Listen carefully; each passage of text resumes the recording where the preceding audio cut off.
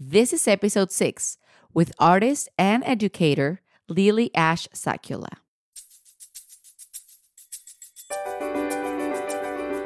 Have you ever wondered how do artists come up with ideas for their next painting? How do CEOs disrupt industries? How do chefs combine unexpected ingredients? Where do leaders find their strength and courage? Well, you've come to the right place. Magical Humans is about to make you feel seen and connected on a whole other level. My name is Vania Vananina. I'm an artist and creativity expert, and I am on a mission to talk to extraordinary people about their creativity, failures, wins, and everything in between. My wish is that these magical humans inspire you to take the leap and lead a creative life.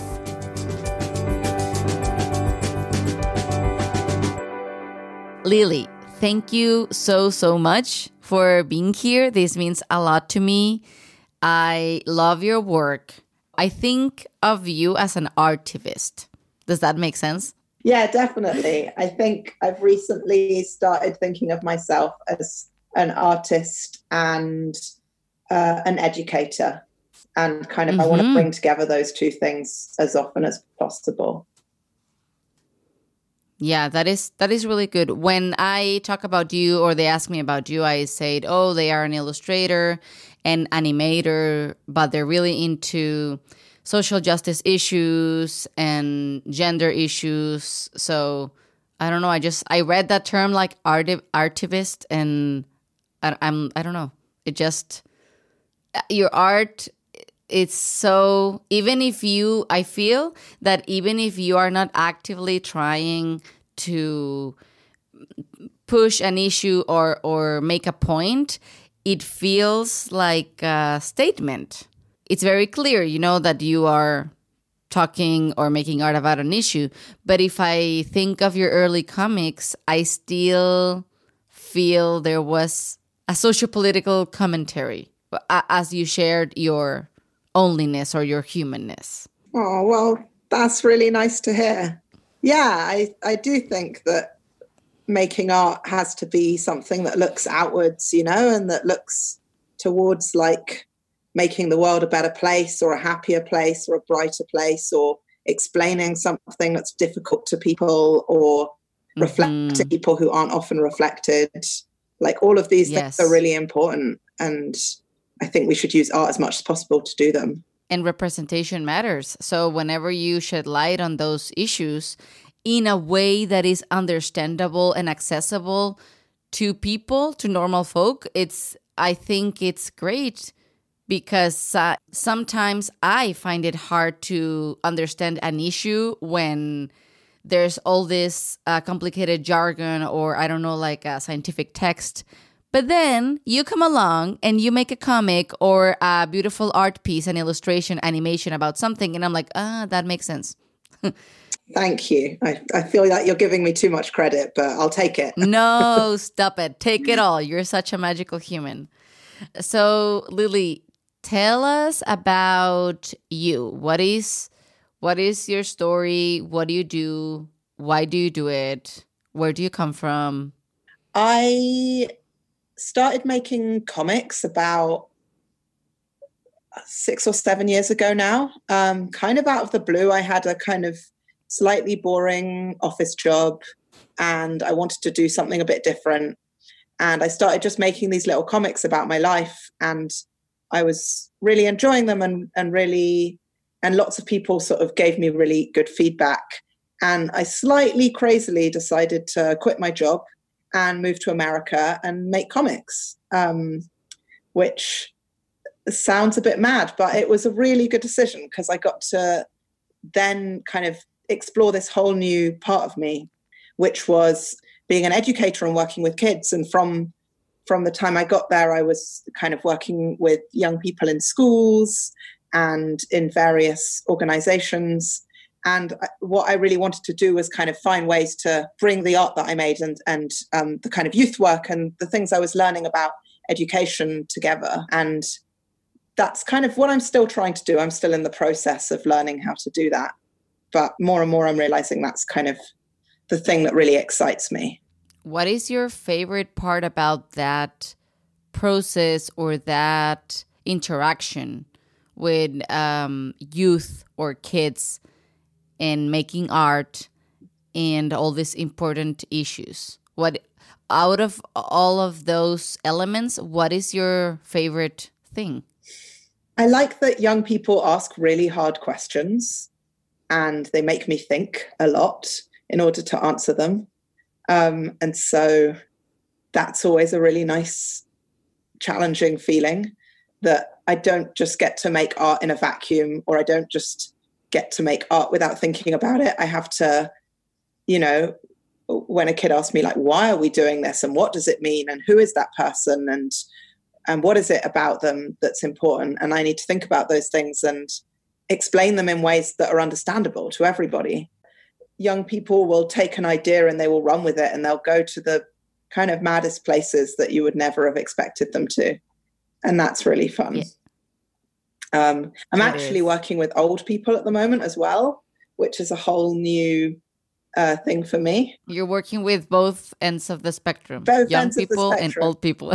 Yeah, so the old people are actually like quite a lot like the young people, in that they'll talk nonstop without really caring, you know, what you have to say. But the old people, you know, they're a little bit slower. They don't move around as much, which can be quite relaxing. Because you're not running around after them? Exactly, yeah. And what are the things that you're working with them? Can you tell us about specific projects that are you working with kids right now and with the old people?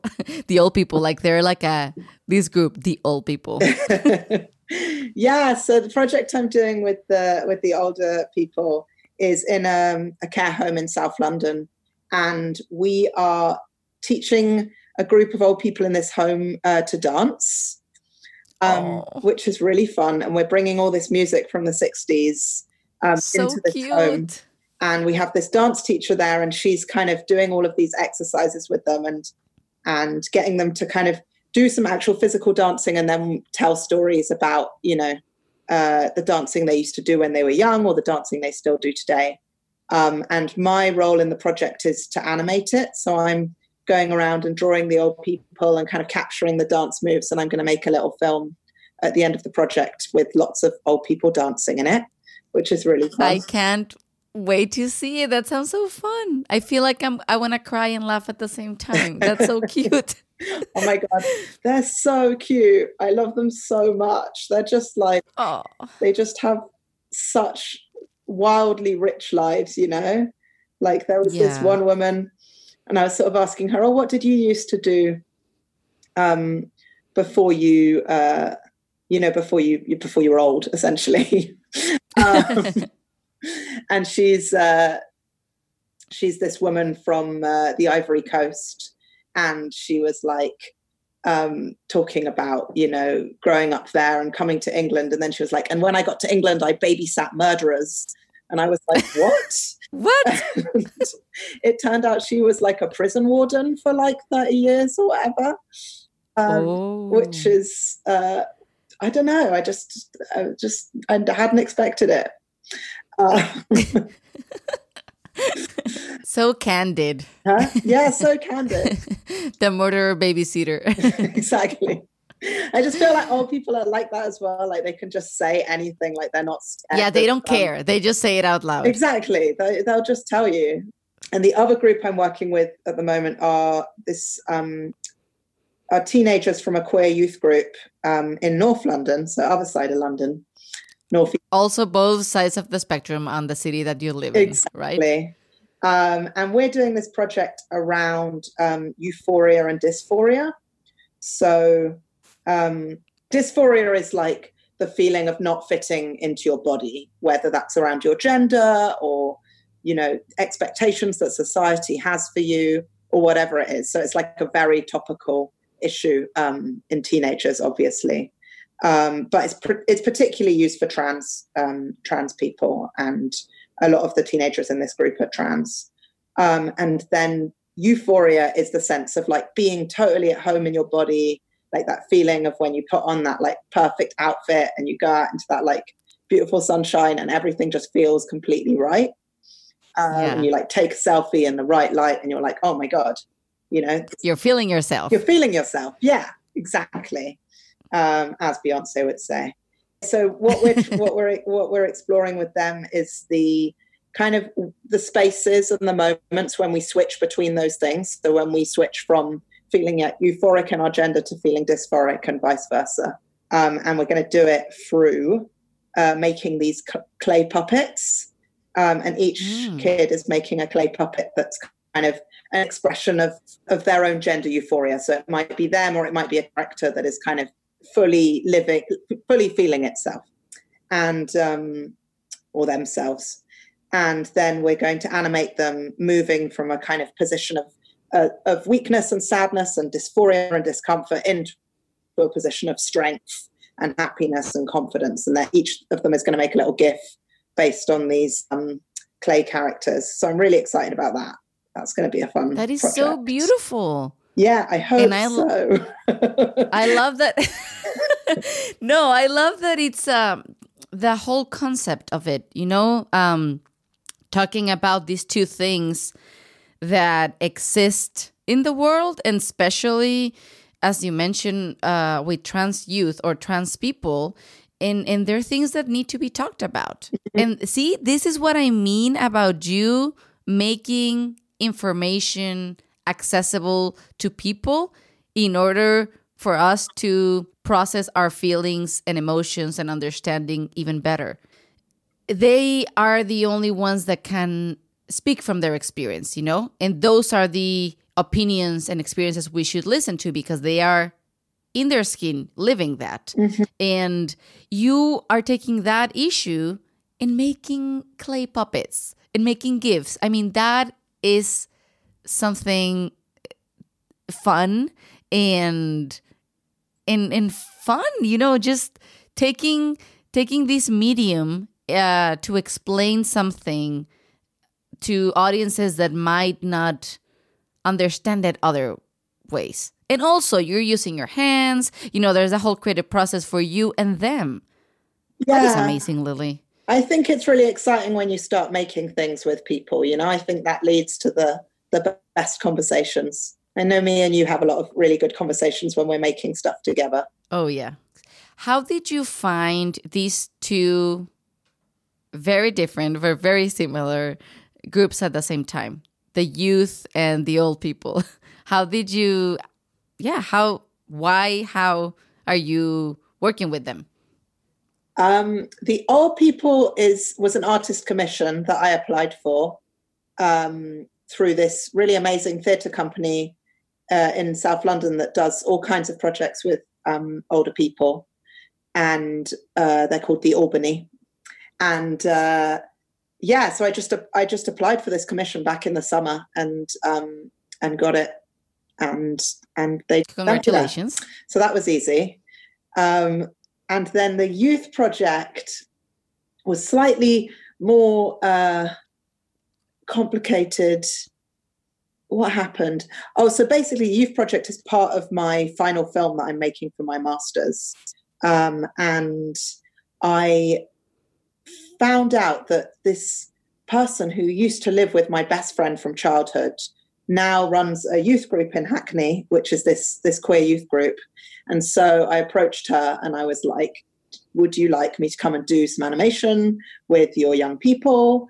And it could be about this. And we ended up kind of, so I pitched her the whole idea and then we brainstormed it into 3 workshops. And that was it, basically. So, you know, random connections, I guess.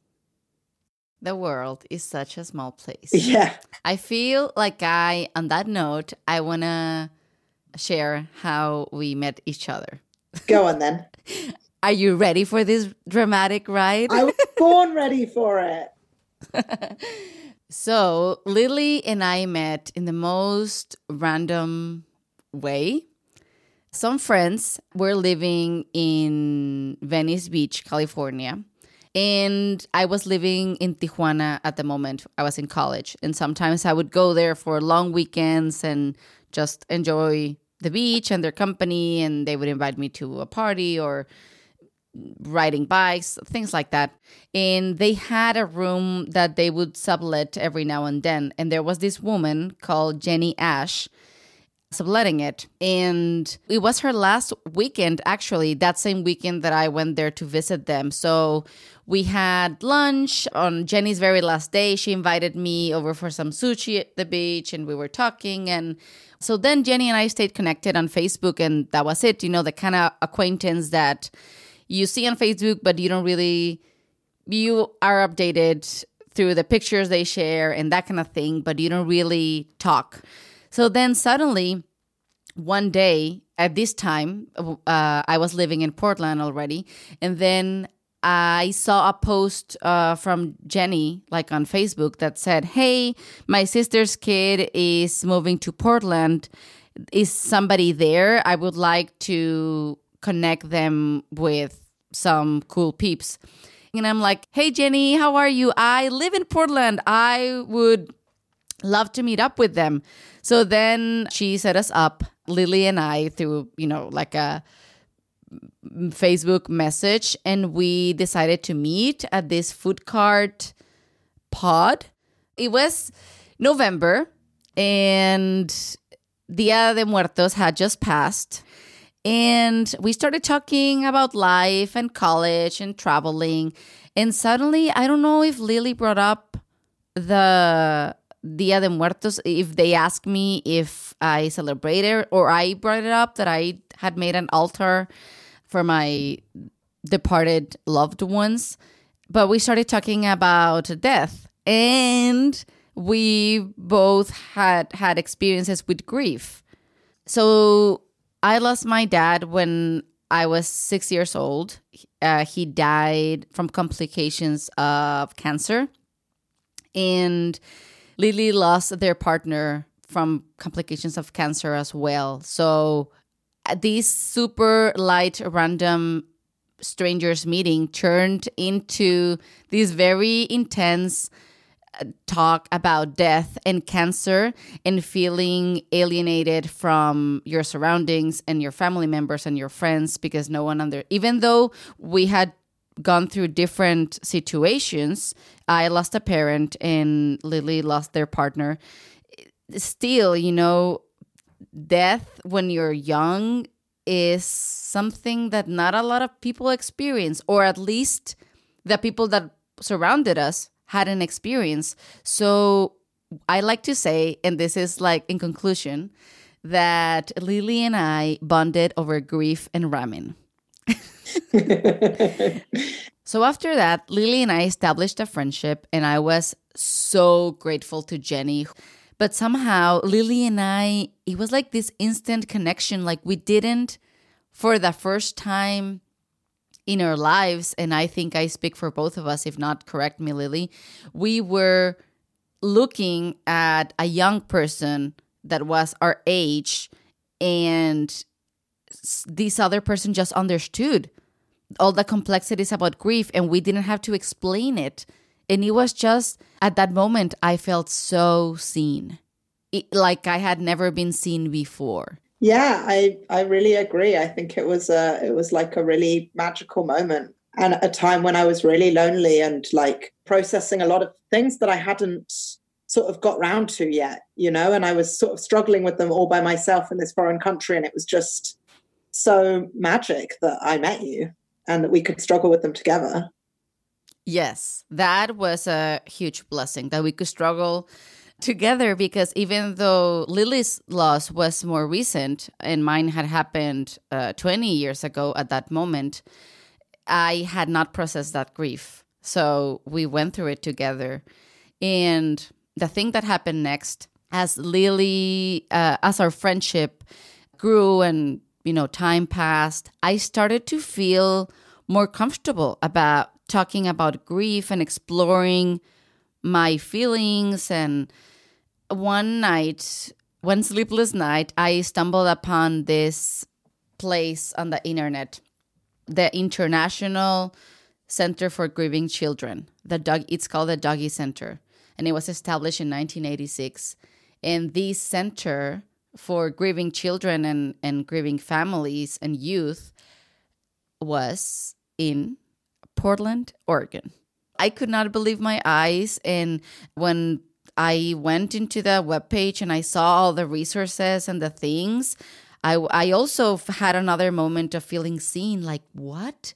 There's a place where grieving children come and they're not weird, they're not misfits, and you can talk about death or not talk about death and just play with other kids that also lost loved ones. Like, what is this place? So I saw that they had a young adult support group because their main thing is they have support groups for kids and families.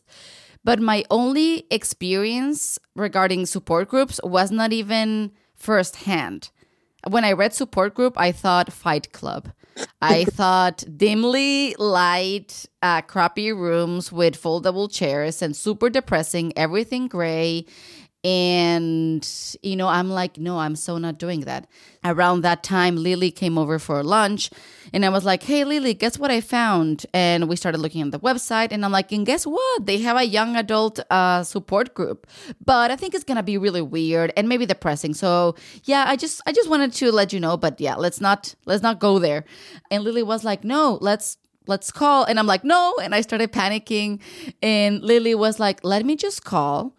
So Lily called and then I was just like pacing around the room and so nervous and really freaking out because this meant, now that I'm on the other side, I can understand this meant that I was going to have a place to share all of these feelings and grief. And I was really going to be seen for what I was as a human. Anyway, Lily hung up the phone. And they're like, yeah, there's another meeting this Wednesday and we can just show up and we can just fill some paperwork there. It's no biggie. And I'm like, oh, no, and just like making excuses. And Lily just like calmed me down and they said, look, we're going to go. And if you hate it, we're just going to stand up in the middle of the session and we're never going to look back. And that is fine. And we're going to have some food and that is okay. And I'm like, okay. So Lily went with me. And to our surprise, when we got there, it's the most beautiful, cozy house that you've ever seen with a marble kitchen full of popcorn and M&M. freshly baked cookies and M&Ms and tea and all of these things. And it's so well lit. And let me tell you, that room was not depressing at all. It was nice and new and carpeted. And all of the people were just there sharing experiences. It's not a therapy session. It's not something to get advice. They have very strict guidelines that you're just there to share. It's a safe space for you to share your experience. And you don't even have to talk if you don't want to. So we went there and we went together every other week for like a year or a year and a half. And our grief evolved. We evolved. And many things happened, but for me, it was really important to share that Lily is a magical human being beyond the art they make and the people they work with. It was a beautiful moment in the universe that we bonded over that and that we were able to struggle together, cry together, and vent together and just like process things together, and like make really art grateful about it together as well. Yes, we made so much art about it. I think that was really cool. Like I made a graphic novel about losing my partner, which was just a really amazing experience. Like it was really, really hard to do and really hard to show people. And Vanya was definitely like one of the first people I showed it to, if not the first. Like with each new draft, they'd be like, what do you think? Is this okay? And she was like so supportive and like the best cheerleader, On that note, how do you feel? In what ways do you feel grief has influenced your life and your art, for that matter? I think the most important thing that it's given me is a sense of empathy and like understanding of suffering and pain. And even if people aren't going through the same thing or even a similar thing to the things that I went through, I think I feel closer to being able to understand and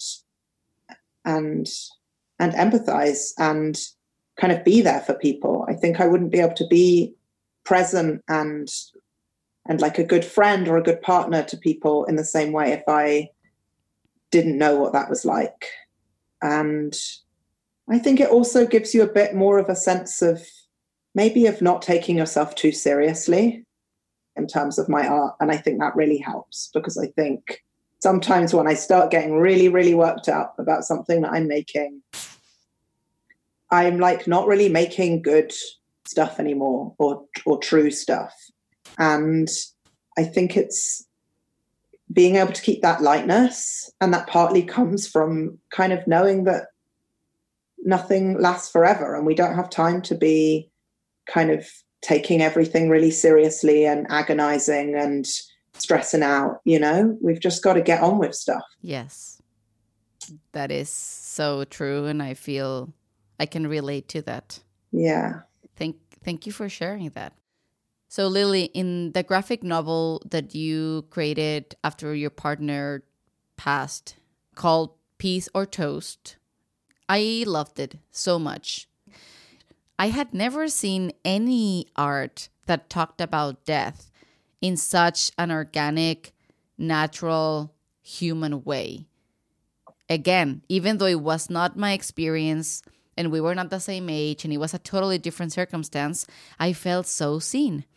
And on the first page of your graphic novel, you depict yourself explaining, it's like grief 101, and you are gonna let people know about it.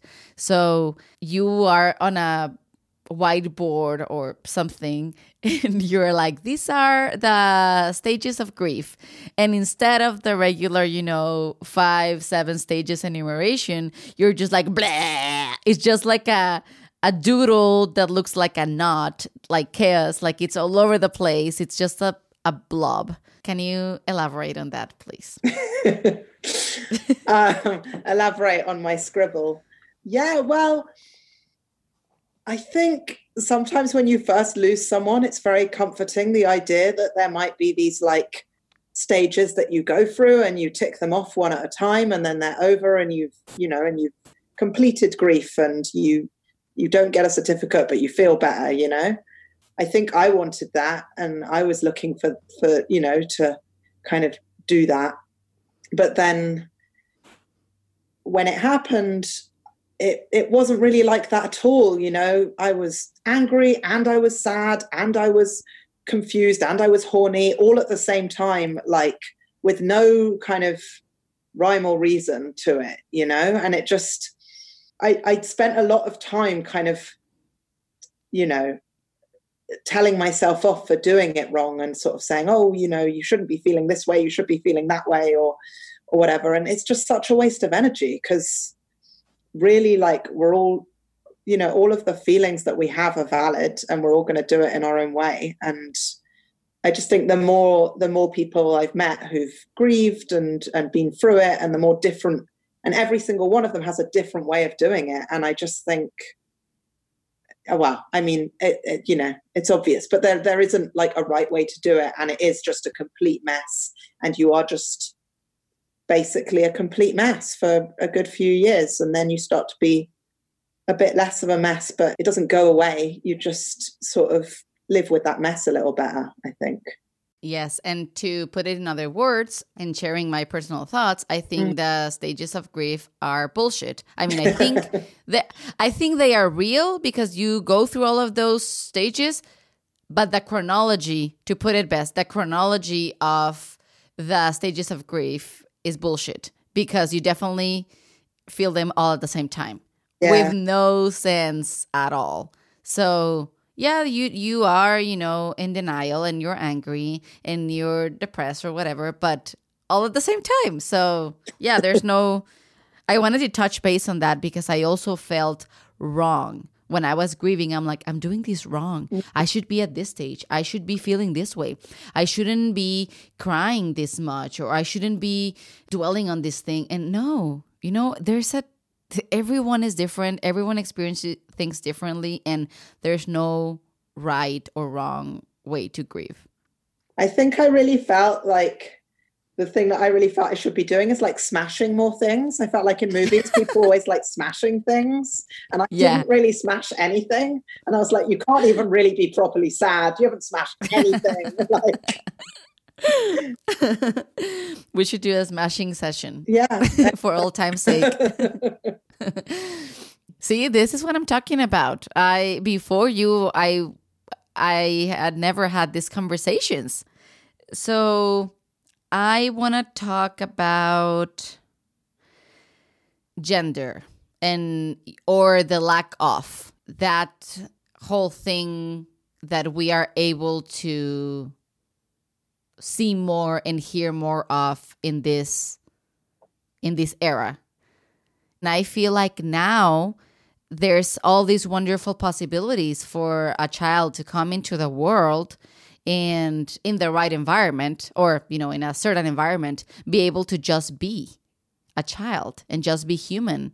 How do you feel about this? Do you remember when you were a kid? Like, when did you learn what to be gay was, or when did you learn about trans people? Can you share a little bit of your experience? Yeah, well, the really weird thing, when I was a kid, there was this law in the UK called Section 28, and they didn't get rid of it until I was kind of well into my teenage years. But basically what it said was you're not allowed to in any way promote homosexuality in schools. So it was basically like not allowed to be talked about at all by teachers. God. So I went through like my entire schooling, all of my sex education, without anyone talking about, that there was even a possibility of not being straight, which is quite strange. Luckily, I also had my mum, who was very into talking to me about gay stuff. So I knew about it.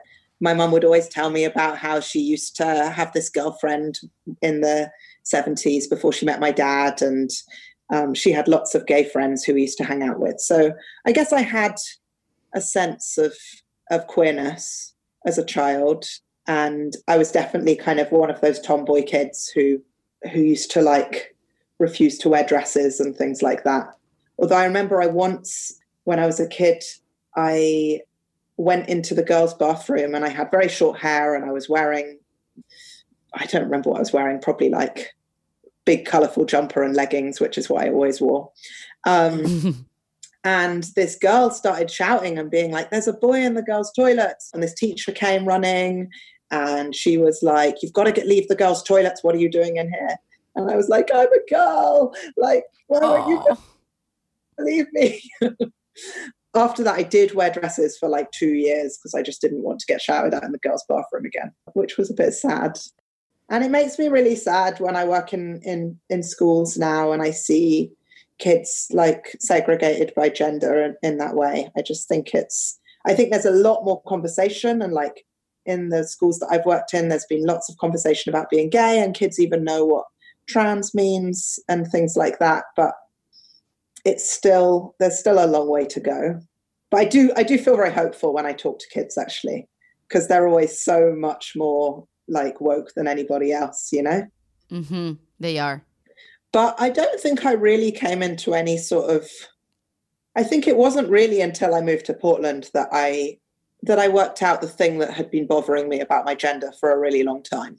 And I think for a long time I was just like, I just don't feel very comfortable in this, and I don't really want to be that, and everything, and all the labels seem wrong, and I don't think that I'm a lesbian, but I'm also not straight, and like, what is this? What is this? And it was really, for me, it was really helpful to come to Portland and to meet a bunch of like queer and trans people who gave me that language, and now that I identify as non-binary, it just feels like so right, and it makes so much sense. Like, looking back at a lot of my life, it makes a lot of sense. I remember once we were talking about gender and labels and feeling comfortable in your own skin.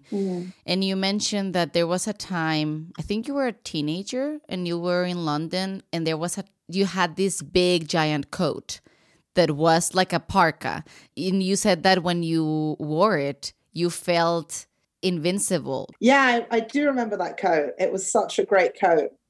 And I just could go anywhere in it. I could walk around the streets of London in the middle of the night, and I just never felt, I always felt safe because I was just this big kind of chunky figure, and there was no, you're right, there was no like gendering me. And it's funny, isn't it, the way that like, I guess safety and comfort are kind of interestingly, I've been thinking about this recently, the way that safety and comfort like play off against each other, you know, because sometimes in order to be safe, you have to like dress in a way or be in a way that isn't necessarily comfortable for you. You know, sometimes when I want to be safe, I won't wear the clothes that I really want to wear, or I won't like act the way that I would really want to act.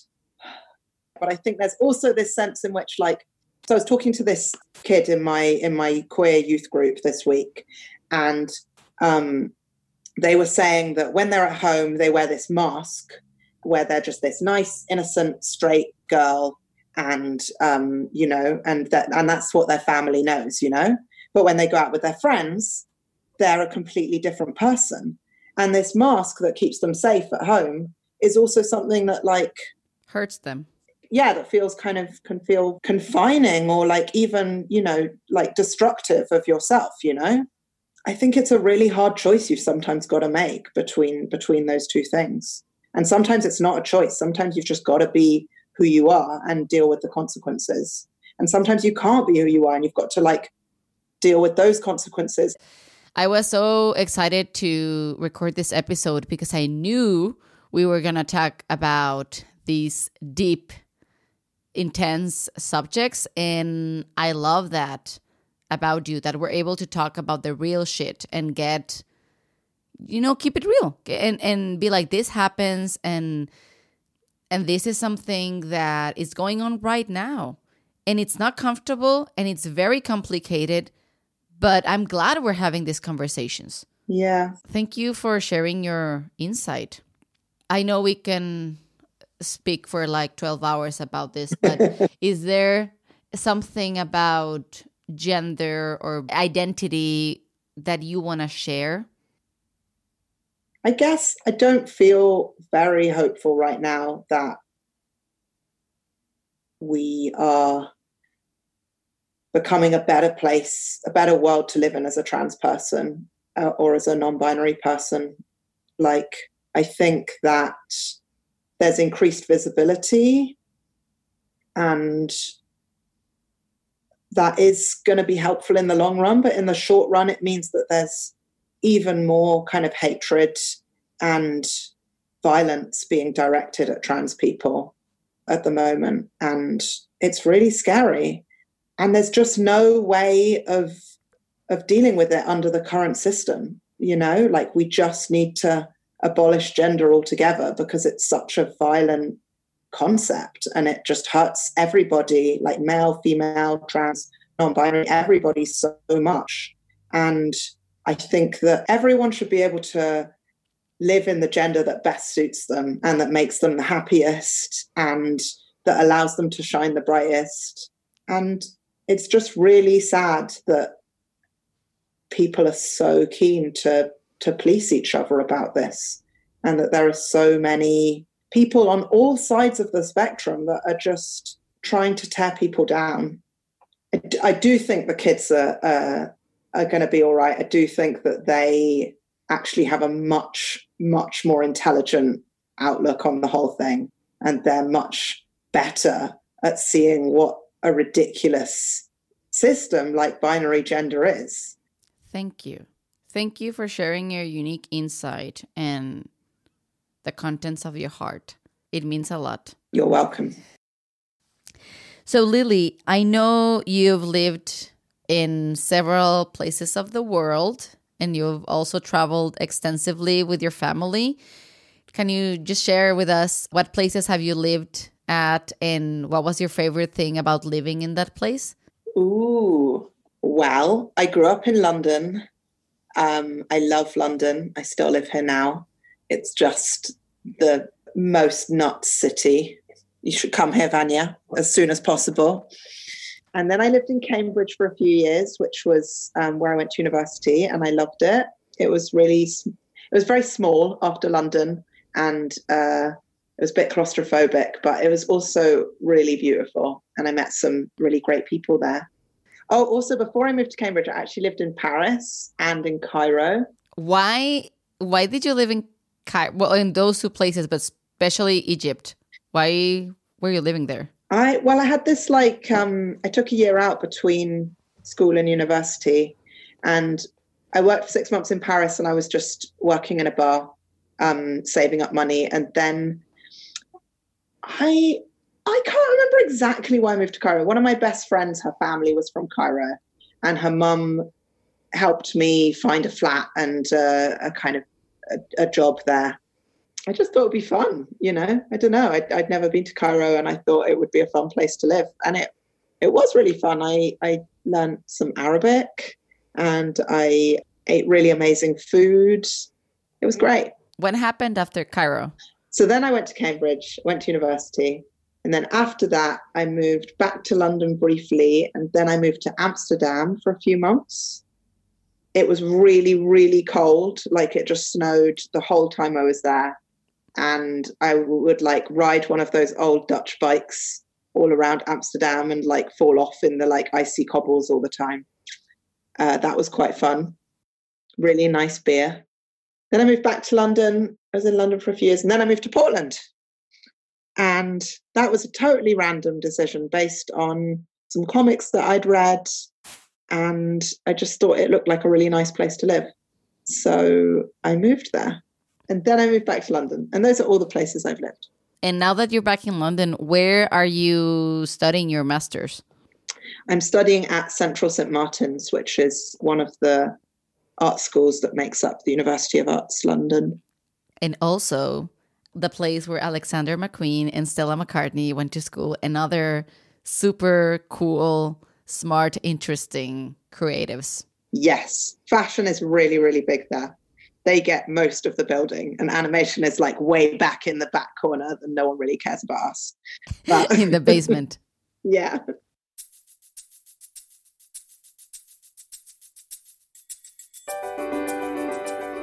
Hey, are you enjoying the show? If so, please go to Apple Podcasts, Stitcher, or wherever you listen and leave us a rating and review. This helps us share the magic. Thank you so much. Hey there, I just wanted to let you know that I just uploaded a bunch of new work on my website, vanyavananina.com. Colorful ceramics galore! Mugs, planters, trinket bowls, and other fun things like stickers and enamel pins. Check them out before they're gone. Go to vanyavananina.com. What was the toy you always wanted but never had? Oh, I don't know if this counts as a toy, but I really, really wanted those shoes with lights that flashed when you walked on them, that kids have. Yes. I never had a pair. It was and I also wanted the shoes that had wheels inside them, and then you could turn them into rollerblades. Oh my God, I wanted those so bad. But I never had either of them.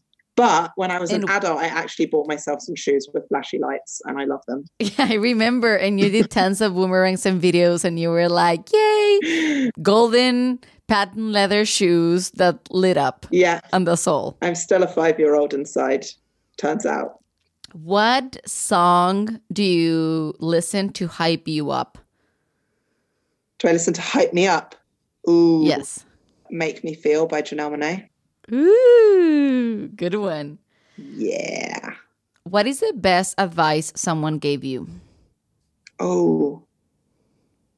Someone told me in a job once, they were like, don't let yourself become the person that does all the stuff.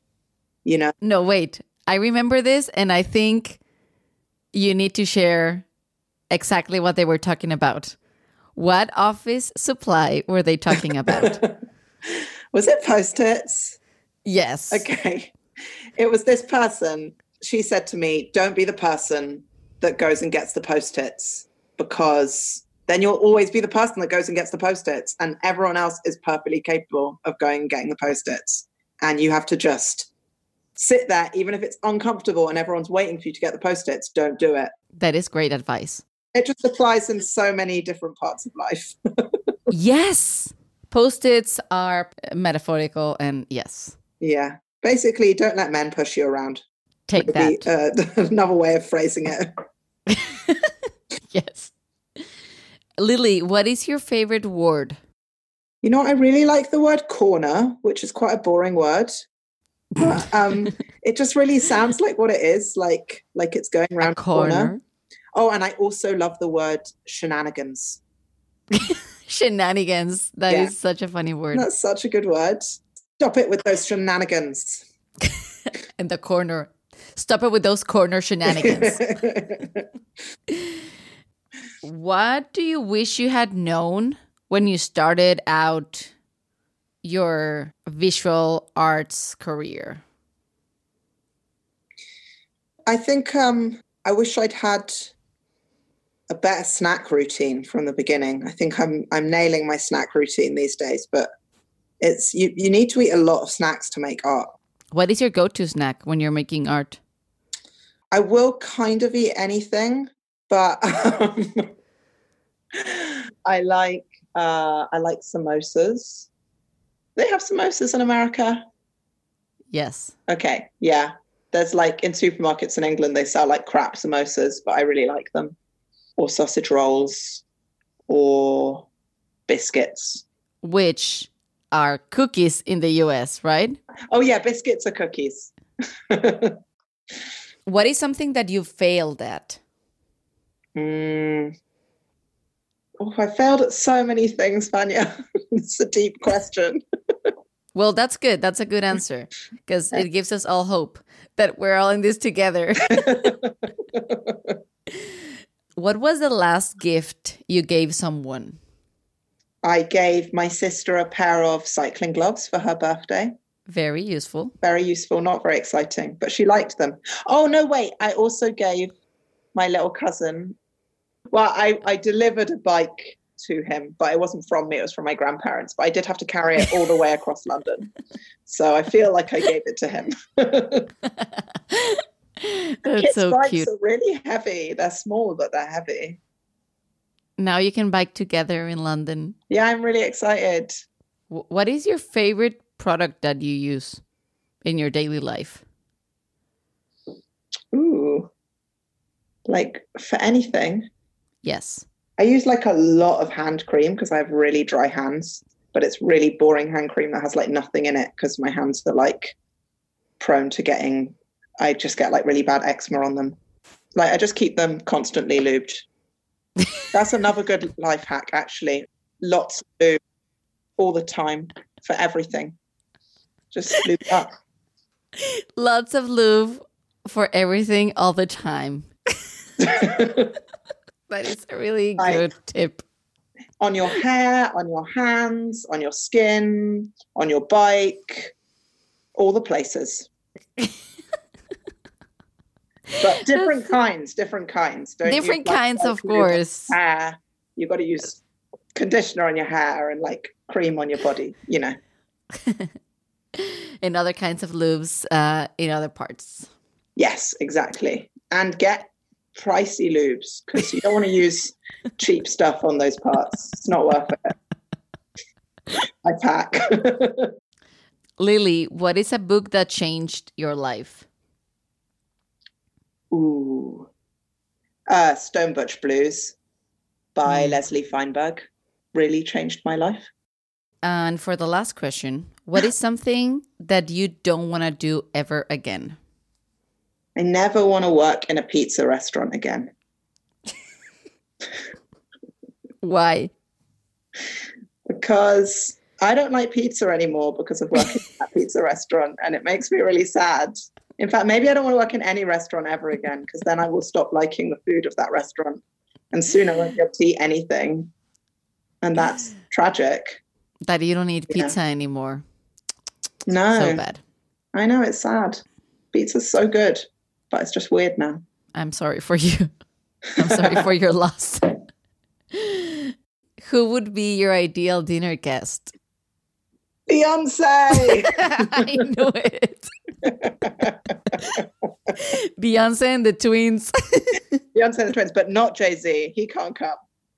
Yeah, Blue Ivy and the Twins and Beyonce. What would you say to Beyonce? If you had the opportunity to actually have dinner with her, what would you say to her? You know, I've thought about this so much, and I don't know what... I don't know whether I'd be able to say anything. It would just be like... just even when I went to see her in the summer and she was in a stadium, like, you know, and she was about, you know, she was tiny. She was about 2 inches high because she was so far away from me. And even then I just felt completely like overwhelmed by her presence. Like, imagine she was in the same room as me, like sitting opposite me at a table. I would just probably be, you know, talking absolute nonsense, bit like now, just forever. You know what? Scrap Death and Grief, scrap Portland, scrap Stone Butch Blues, Beyonce. Beyonce is like what I want to leave everybody with forever. Beyonce is the answer for everything. Pretty much. She does have it all as well. She's got songs about grief, love, death, life, sex, everything you need. The Church of Beyonce. Lily, thank you so much for your time, for your candor. Thank you so much for sharing your thoughts and feelings and experiences. Thank you for being the magical human that you are.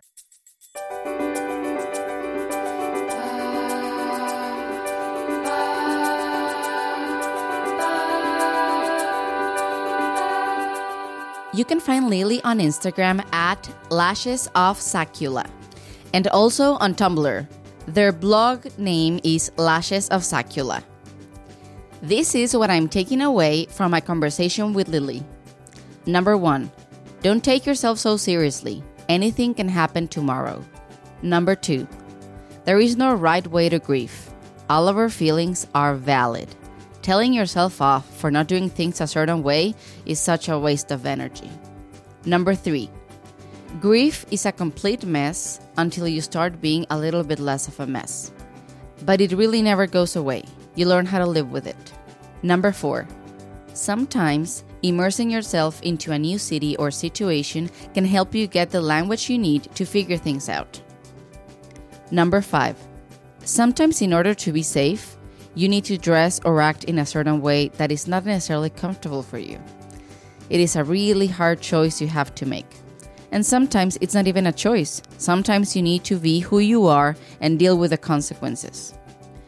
Number 6, everyone should be able to live in the gender that best suits them and makes them the happiest and allows them to shine the brightest.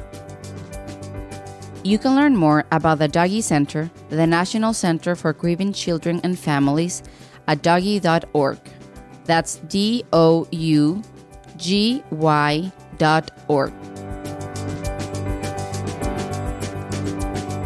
I hope you enjoyed today's episode and you feel a little bit more inspired, more magical, more human. If you like this episode, please subscribe to the show. Say hello to me on Instagram and tell me what resonated with you or what did you like the most about today's episode. If anything you listened to made you think of someone, please go share it with them. The world is a better place when we make each other feel seen. And again, thank you for listening. I see you, I hear you, I love you. Talk to you next week. Bye. This show is produced by Annie Fassler of Puddle Creative with music by Megan Diana and cover art by Vanya Vananina, that's me, and Maya Busby.